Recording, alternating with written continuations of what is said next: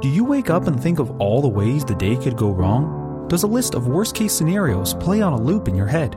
Can the littlest thing set off a spiral of what-ifs? Focus on the Family Canada has created a free PDF booklet filled with professional advice, biblical insights, and follow-up resource suggestions to help you better understand and navigate anxiety in your life. Download your free PDF booklet at focusonthefamily.ca/anxietypdf. That's focusonthefamily.ca/anxietypdf. Part of the art of being a wife with your particular husband is, what does it look like to have those two things in balance so that my husband knows I'm on his team, that I believe in him, but I'm also not afraid to step up and offer needed counsel, insight, and accountability. That's Dr. Julie Slattery describing a woman's unique role in marriage. And today, she'll empower wives and describe how you can use your strength to build a more fulfilling marriage. This is Focus on the Family with your host, Focus President and author Jim Daly, and I'm John Fuller. John, I think just about every couple enters marriage with wonderful expectations. It's going to be bliss. This is awesome. We're always going to be infatuated with each other. But it's normal not to feel warm and close to your spouse 24/7. At some point, that infatuation wears off. When you start to notice perhaps the flaws in the other person, and you're going, okay, maybe even saying to yourself, did I marry the wrong person? If you've felt this kind of disillusionment with your marriage, today is going to be for you. And next time, too, we have a wonderful guest who knows Focus well. She used to work here at Focus and be a co-host of the program. And she will offer that encouragement for those marriages that are facing that disappointment and disillusionment. Yeah, and we're speaking to women primarily, but men, I'm going to encourage you to listen in because there are some really great takeaways here for you to have conversation about with your wife. Dr. Julie Slattery is a clinical psychologist, is president and co-founder of Authentic Intimacy, which is a ministry devoted to teaching God's design for sexuality. And she also hosts a podcast called Java with Julie. I think you started that back here in the Springs a long time ago, Julie. Yeah. She's written an updated version of her book, which has helped countless marriages. It's called Finding the Hero in Your Husband, Revisited, Embracing Your Power in Marriage. Contact us to get a copy of that book for yourself or someone in your sphere of influence. Our number is 800, the letter A in the word family, or stop by focusonthefamily.ca. Julie, welcome back to Focus. It's so good to see you. So good to see you guys. Always good to be here. It's you're doing great. You are tackling an area of the proverbial garden that a lot of people don't want to go to, and that's how to strengthen marriages, help marriages, develop better emotional and physical intimacy in marriages. What drove you to that part of the garden? Well, I know it's cliche to say, but it really was God. It was really something that He put on my heart, and I just saw so much brokenness that I felt like we didn't quite know how to handle in the church, particularly around sexuality. So, so it's good. When you look at the original book, Finding the Hero in Your Husband, which was written over 20 years ago now, it's amazing, isn't it? Amazing how time flies. Yes. It's probably more desperately needed today than it was then. That's probably true. Yeah. What have you seen in the last 20 years? A lot of change, certainly a lot of change in our culture with technology and the smartphone and the challenges of that with pornography and just being distracted, not knowing how to build intimacy, confusion around sexual issues. What is intimacy? What is healthy sexuality? And then I think also we've seen a lot of change just in the empowerment of women. And that's been a very, very good thing in many spheres. But I think it's also made intimacy in marriage more confusing. As women are getting a voice and getting stronger, I think a lot of times we're seeing men kind of get in the shadows now of we pull back. Yeah, where's our voice? And so that pendulum has kind of swung, I'd say, over the last 20 years of the typical marriage. Yeah. In the setup, we talked about those women who are feeling disillusionment or maybe they married the wrong person, etc. Let's go right there so that we can answer that question. When those feelings of bliss fade, what's going on there and what do women need to keep their eye on to ensure they don't lose the flame? I think almost every woman who is married or has been married will identify with those first few years of just, man, this is harder than I thought it would be, and it's not getting better. I'm starting to feel hopeless. I think probably 20 years ago when I wrote the first version of this book, most couples would stay with it and try to work things out for a decade or so before giving up. But now we're seeing, even in Christian marriages, people just give up pretty quickly when they hit that wall. You speak in the book to women to encourage them to respond with that kind of disappointment by choosing to believe in their husband. Okay, that's like a 180, right? I'm not feeling close to him. He's really disappointing me. And then you say, turn toward him and move toward him. Yeah.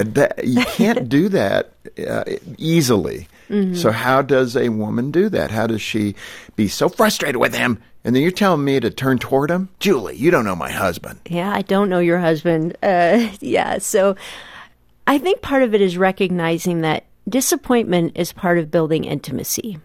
And I think most women, when they experience that barrier to intimacy, like they feel like they can't connect, they feel like, wow, we're really going backwards, this isn't going to work. But actually, to build an intimate relationship, you have to get through the disappointment, because otherwise you're just loving each other based on sort of a selfishness of what you're doing for me.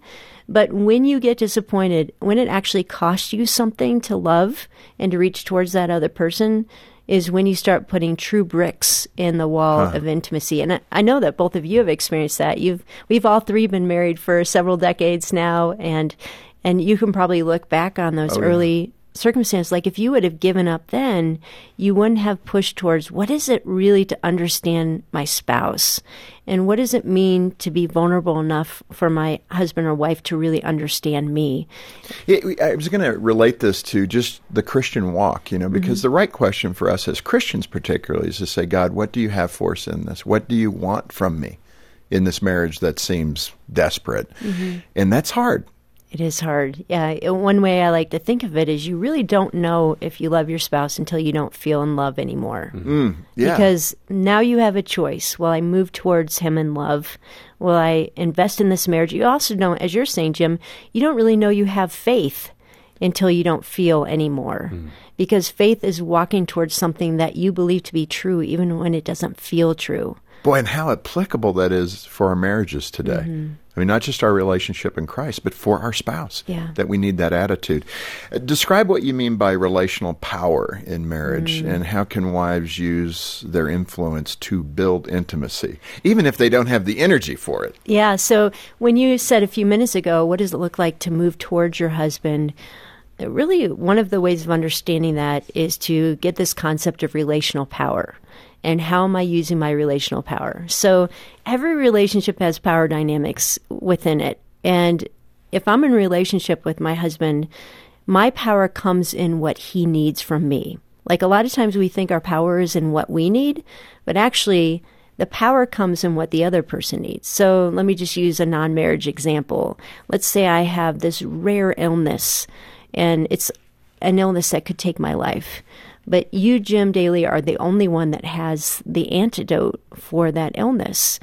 You now have great power. You can demand any kind of money that you want. You can say, Julie, I'll give you this medicine, but you have to run around the building 20 times, and I do it. You have power now because you have something that I need, and you exclusively can meet that need. Well, in marriage, God has designed it so that a man has needs that the wife is intended to meet exclusively, and a woman has needs that a husband is meant to meet exclusively. And so that gives one another relational power. Right. And so for a woman to understand, like, what is it to move towards my husband, she really has to understand my power comes in what my husband really needs. In the book, you mentioned 3 needs for men and 2 needs for women. Because you guys are way needier than we are. I was going to say that, but you took the words right out of my mouth. But it is funny, and I could see that. But what are the 3 needs that men have? Yeah.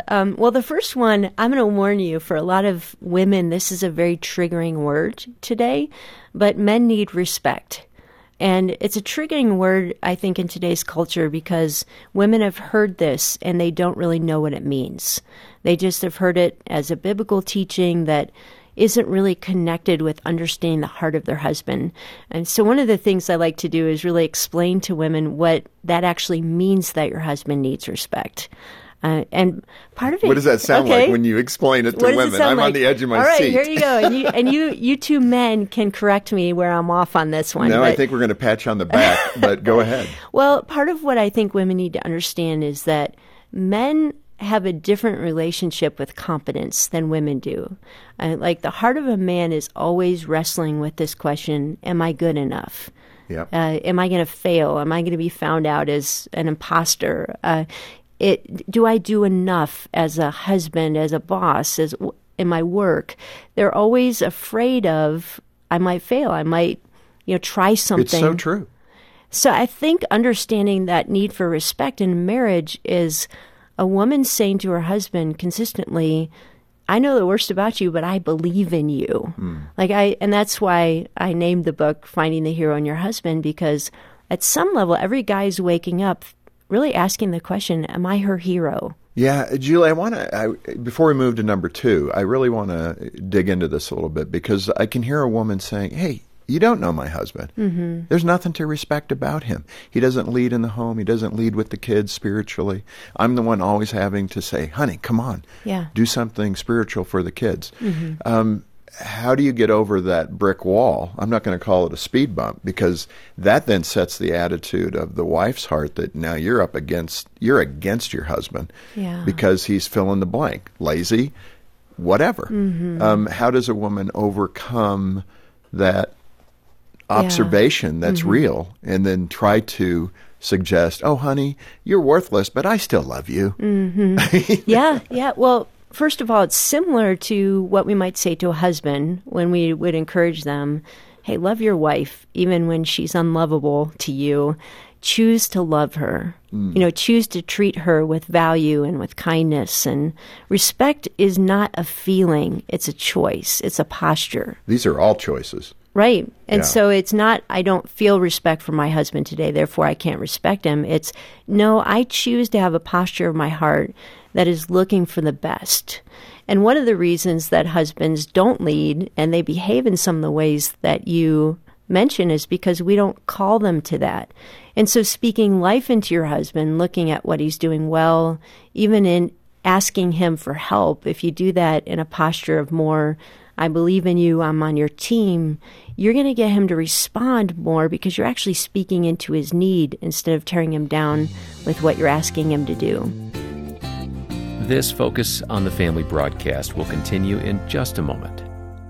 Searching for the right insurance at the right price isn't always a quick click on the internet. Deeks Insurance has been a licensed insurance brokerage since before Googling was a thing. So if you're looking to save on auto insurance that includes multi-vehicle discounts and first accident forgiveness or home coverage with enhanced water options, then start your search by typing Deeks Insurance. You'll already start saving on time spent searching the internet for the best insurance. Visit deeksinsurance.ca to get started with a quote. Deeks Insurance, where family matters. Do you love to connect with donors? Are you interested in overseeing a portfolio of donors and connecting them with the impact their support is having? Named one of the best Christian workplaces in Canada, Focus on the Family Canada is looking for a full-time donor cultivation specialist to join our dynamic team in Langley, BC. If you or someone you know feels called to serve families while growing in their skills, explore current job openings today at focusonthefamily.ca/employment. This is the sound of the staff here at Focus on the Family Canada every weekday morning at 9 a.m. Petitioning God for those with crisis in their marriage, for those who want to become better parents, and those who are lifting up loved ones to the hope that one day they will know the salvation that Christ has to offer. We'd love to hear from you too. Call us today with your prayer requests at 1-800-A-FAMILY or email us at prayer@fotf.ca. Thanks for listening to Focus on the Family. Let's resume now with the balance of today's programming. Julie, let's move to number 2. So we have respect. What's the second thing husbands need? Yeah, the second thing, and women are going to say amen to this one, they need help. That's a big definition. I mean, what do you mean? A little more specifically. We've been lost for an hour. I don't need your help. There you go. Yeah. Even when we look at creation, we look at that God created the man, and then he said, you know what? This guy's not good alone. He needs help. He can't do this by himself. So I'm going to create for him this helpmeet. And again, sometimes women hear that, and they hear that as, am I less than? I'm a helper to my husband. But when we actually look at that Hebrew word, it's the word ezer, which is the same word that is used for the Holy Spirit, how the Holy Spirit is a help to us. And so we see in the scripture that God created man and women to be a complement to each other, that women were created, particularly within the relationship of marriage, to be that teammate. And that help can look like lending her gifts and her strengths and her insight, but it can also look like accountability. It can look like that. I'm sure it has before. Well, and the interesting thing about that, I think after 35 years of being married, Jean and I, I've really come to that conclusion. She has made me such a better man. Mm-hmm. And I just wish I would have realized that year 1 or 2 and not fought that. Yeah. That what you're saying there, that guide, men can be dumb sometimes, and we can do things that turn us into spiritual dead ends, right? Mm-hmm. But our wives are to help us, and they have a keen insight, typically, to point us in a better direction. But we don't always listen. Yeah. And that's because there is probably a better way to offer some help to your husband, that's true. Right? That's what you're on? So here's the trick. I think of these two needs of respect and help as like two wings of an airplane. And they have to be balanced. And most of us as women will emphasize one to the expense of the other. So you've got the woman who is only hearing the respect need and always encouraging her husband, but not holding him accountable, not setting boundaries, not using her voice. And that's a destructive marriage. But on the other hand, you have women who only want to help. They're always offering advice. And they sound critical.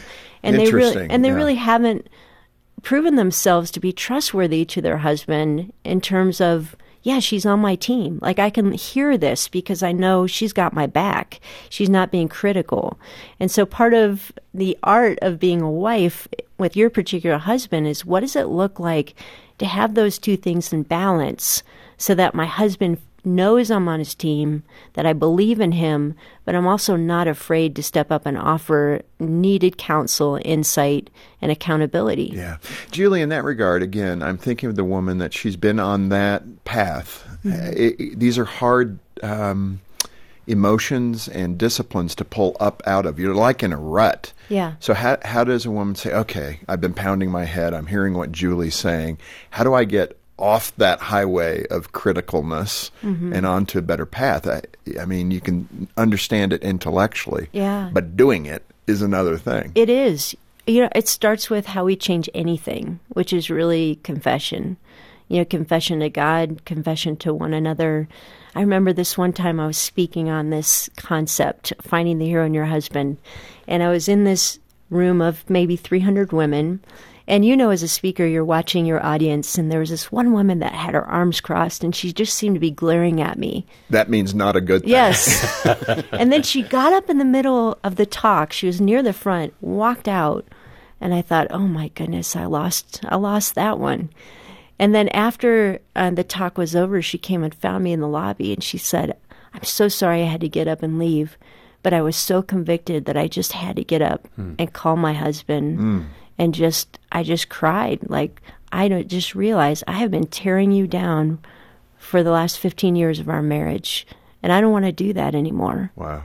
And it begins with that. It doesn't mean that we're going to be perfect going forward, but the intention of your heart is, God, you've given me a good man, and all I seem to be able to do is criticize him. I want to change that. Wow, that realization you're saying is the first step. It really is. Out of the rut. Mm-hmm. Julie, those are the two. There's a third need that men have, and of course, yes, men have more needs than women. That's pretty funny. And I want to get to the women's needs before we end today, and then come back next time and drill in a little bit on all of this. So what's that third need that men have? Yeah, it's interesting when I first wrote this book 20 years ago, I defined the third need as physical intimacy, that men have that strong need that needs to be met. But I totally rewrote that this time around because I've learned so much about intimacy in marriage, about the sexuality in marriage, and now I'm phrasing it as the need is actually that a husband desires for his wife to share the sexual journey with him. And that's very different than just meeting a physical need. It's being in it with him in terms of whatever struggles he might have.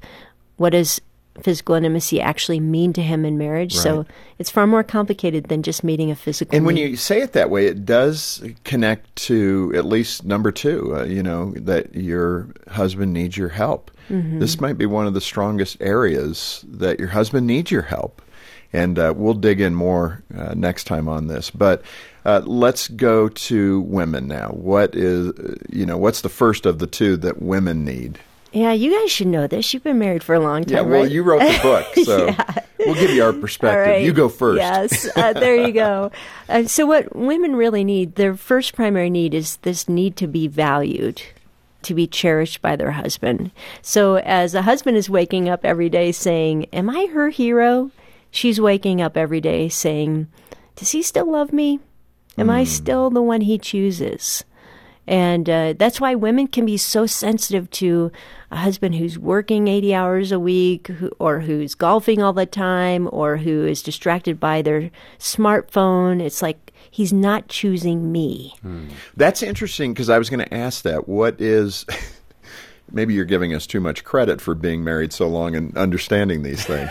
But, what are those things that communicate being cherished to a woman? Because, sometimes for men, you got to grab us by our face, look us in the eyes and say, honey, I need this. Yes. Yeah. So it's one of those moments. Yeah. First of all, you have to know your wife, and not every woman is the same in how she experiences, how she feels loved. Like Dr. Gary Chapman's 5 Love Languages is a great starting place, but for some women, it really is that quality time that I choose to be with you. Some women really need to hear the words. Affirmation, words of affirmation. Yeah, if you That's Jean. If you write her a card and just really express how you're feeling and why you love her so much and what you love about her, like that's going to be it. It can be gifts, it can be acts of service. So you need to understand for your wife what it is. Like I remember early on in our marriage, Mike would bring me flowers. And I'm like, thanks, hon, but I don't really like getting flowers. Like that's not my thing. And then He's learned, trying. Yes, like it took me a long time before I told him that I appreciate the gesture, but it doesn't mean a whole lot to me. Like when he brings me my favorite coffee, that means a lot more to me. Wow. Yeah. But the movies aren't full of guys bringing the coffee to the girl. It's always flowers. Yeah, that's why you have to study your wife. Yeah. No, that's good. What's the second aspect of a woman's need? Yeah, well, this one I'm going to get a little pushback on because it's good. not very culturally consistent today. But I really believe that in intimate relationships, a woman needs protection. And when I say that, I mean women are capable of doing so much, of providing for ourselves, of making decisions for ourselves.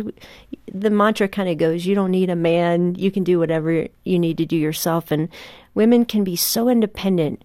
But in order for a woman to flourish in marriage, she really needs her husband to step up and to step in the gap, whether that can look like providing financially, whether that looks like even physical protection, not using his strength, maybe his louder voice to be intimidating, but instead to be protecting, to protect her emotionally. Like I remember one of the things that helped me really fall in love with my husband. We were dating, and he said to me, he asked me this really weird question. He said, Julie, I want to know what hurts you. And I thought, well, that's weird. What do you mean? And he said, what would I do that would really hurt your feelings emotionally? And I just kind of looked at him strange, and he said, I'm asking you this because I never want to do that. And he was expressing in his heart that he wanted to protect my heart.